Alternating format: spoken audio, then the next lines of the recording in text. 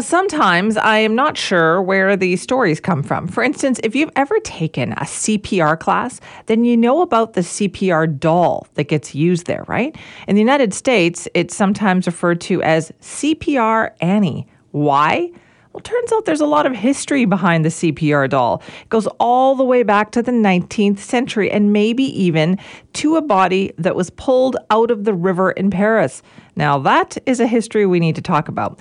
Dr. Angie Oseo is an associate professor of Romance Studies and director of the Center for French and Francophone Studies at Duke University and joins us now. Thank you so much for being here. Thank you so much for your invitation. Dr. Oseo, what do we know? Was it really a body in the 19th century that led us to having a CPR doll today? So the answer is going to be quite complex. It's not that direct.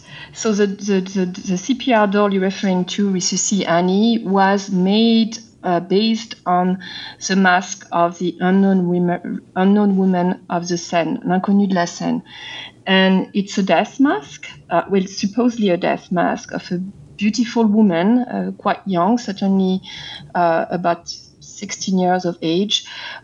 She's smiling. She has a very peaceful smile. She seems to be asleep. Her eyes are closed.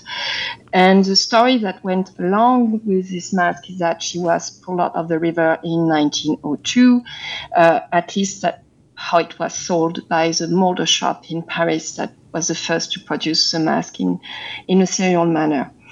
The company who invented CPR Annie was inspired by this mask. The story goes that the owner of the company who rescued his son from drowning saw the mask and found it very appeasing, and it found it to be very appropriate for people to learn how to save people from drowning. Because according to him, you need to be working with a doll whose face was in some ways attractive, or at least not something that would rebuke people from trying the mouth-to-mouth CPR training. Interesting. But it's more complex because the legend that was invented around the mask is certainly not exact. So. Okay. So what parts do we question then? Where do we get a little bit skeptical on it? Well, there are many elements that you can get skeptical about. The first one is the story in itself, or I rather should say the stories, because this mask has many stories attached to it. What we know is that this mask does exist. It was sold massively in the interwar period, first in France and then in Germany, all over Europe, and soon in the US as well. But it's unlikely that it was made on a woman who drowned herself in the Seine, simply because it's too beautiful to be a death mask. As you can see, if you just Google her name, you will find many images of her face, and it does not correspond to any, to the face of people who drown, because when people drown, their skin is imbued with water. There are creases. The skin is not smooth, and if you apply any kind of form of plaster or materials on the skin, then you can't have the smoothness of the face. And also, people are swollen.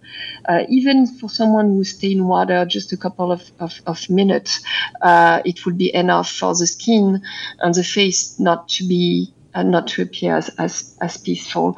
So the first thing we can be skeptical about is the fact that it was in fact a drowned woman.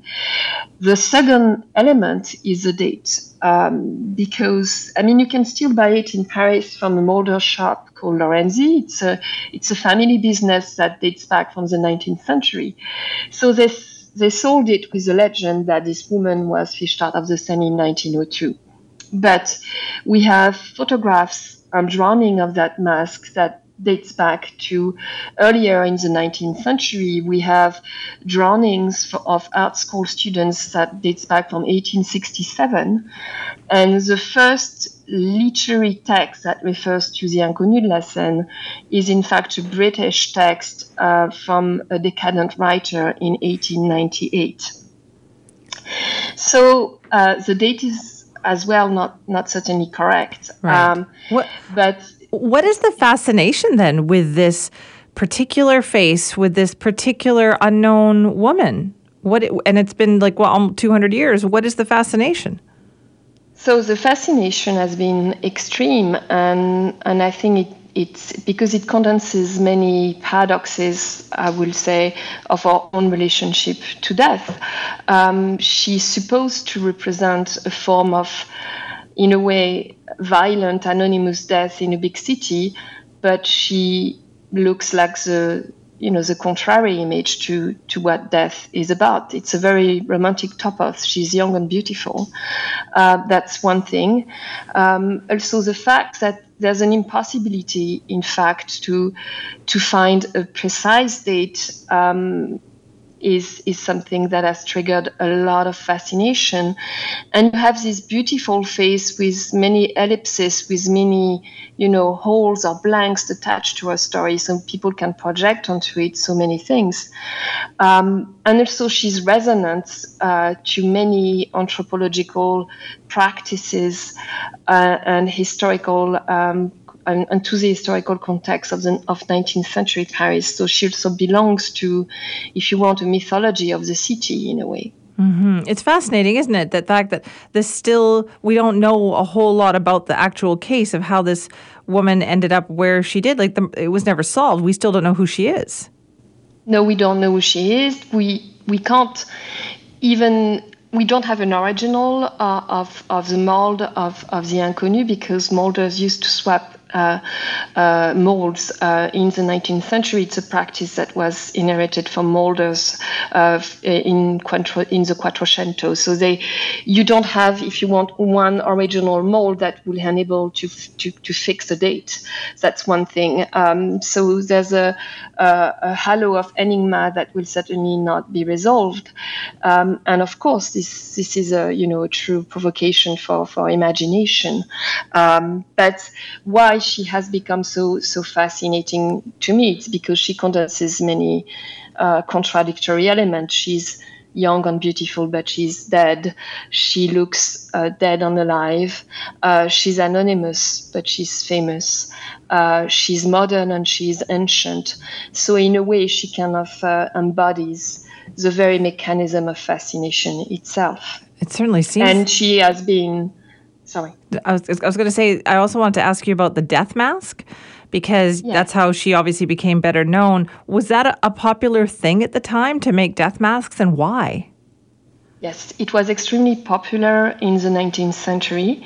It's an anthropological practice we have kept to forget, in fact, but it started with a certain cult of the artistic genius in Europe. Death masks were made on famous people at the time of the burial. You have a very famous mask of Beethoven, you have one of Napoleon, you have one of Jericho, and the list is in fact quite long.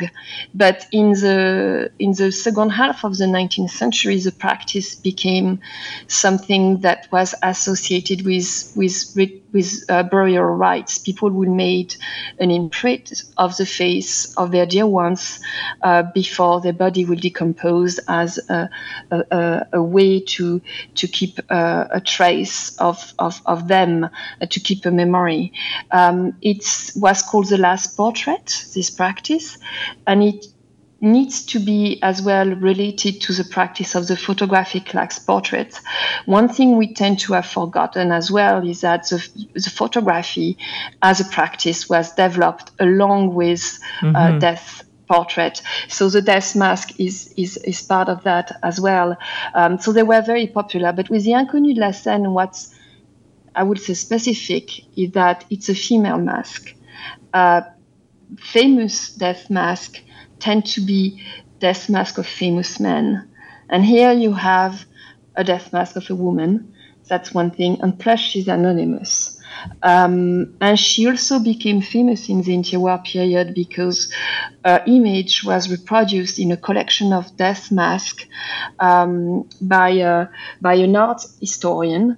And this collection was called Das ewige Antlitz in German, which was translated as the eternal face. And you had this collection of famous death masks, but the Mask of the Inconnu closes this collection, and she's the only anonymous mask. So it's to be noted as well. It is fascinating. Thank you so much for telling us about it today.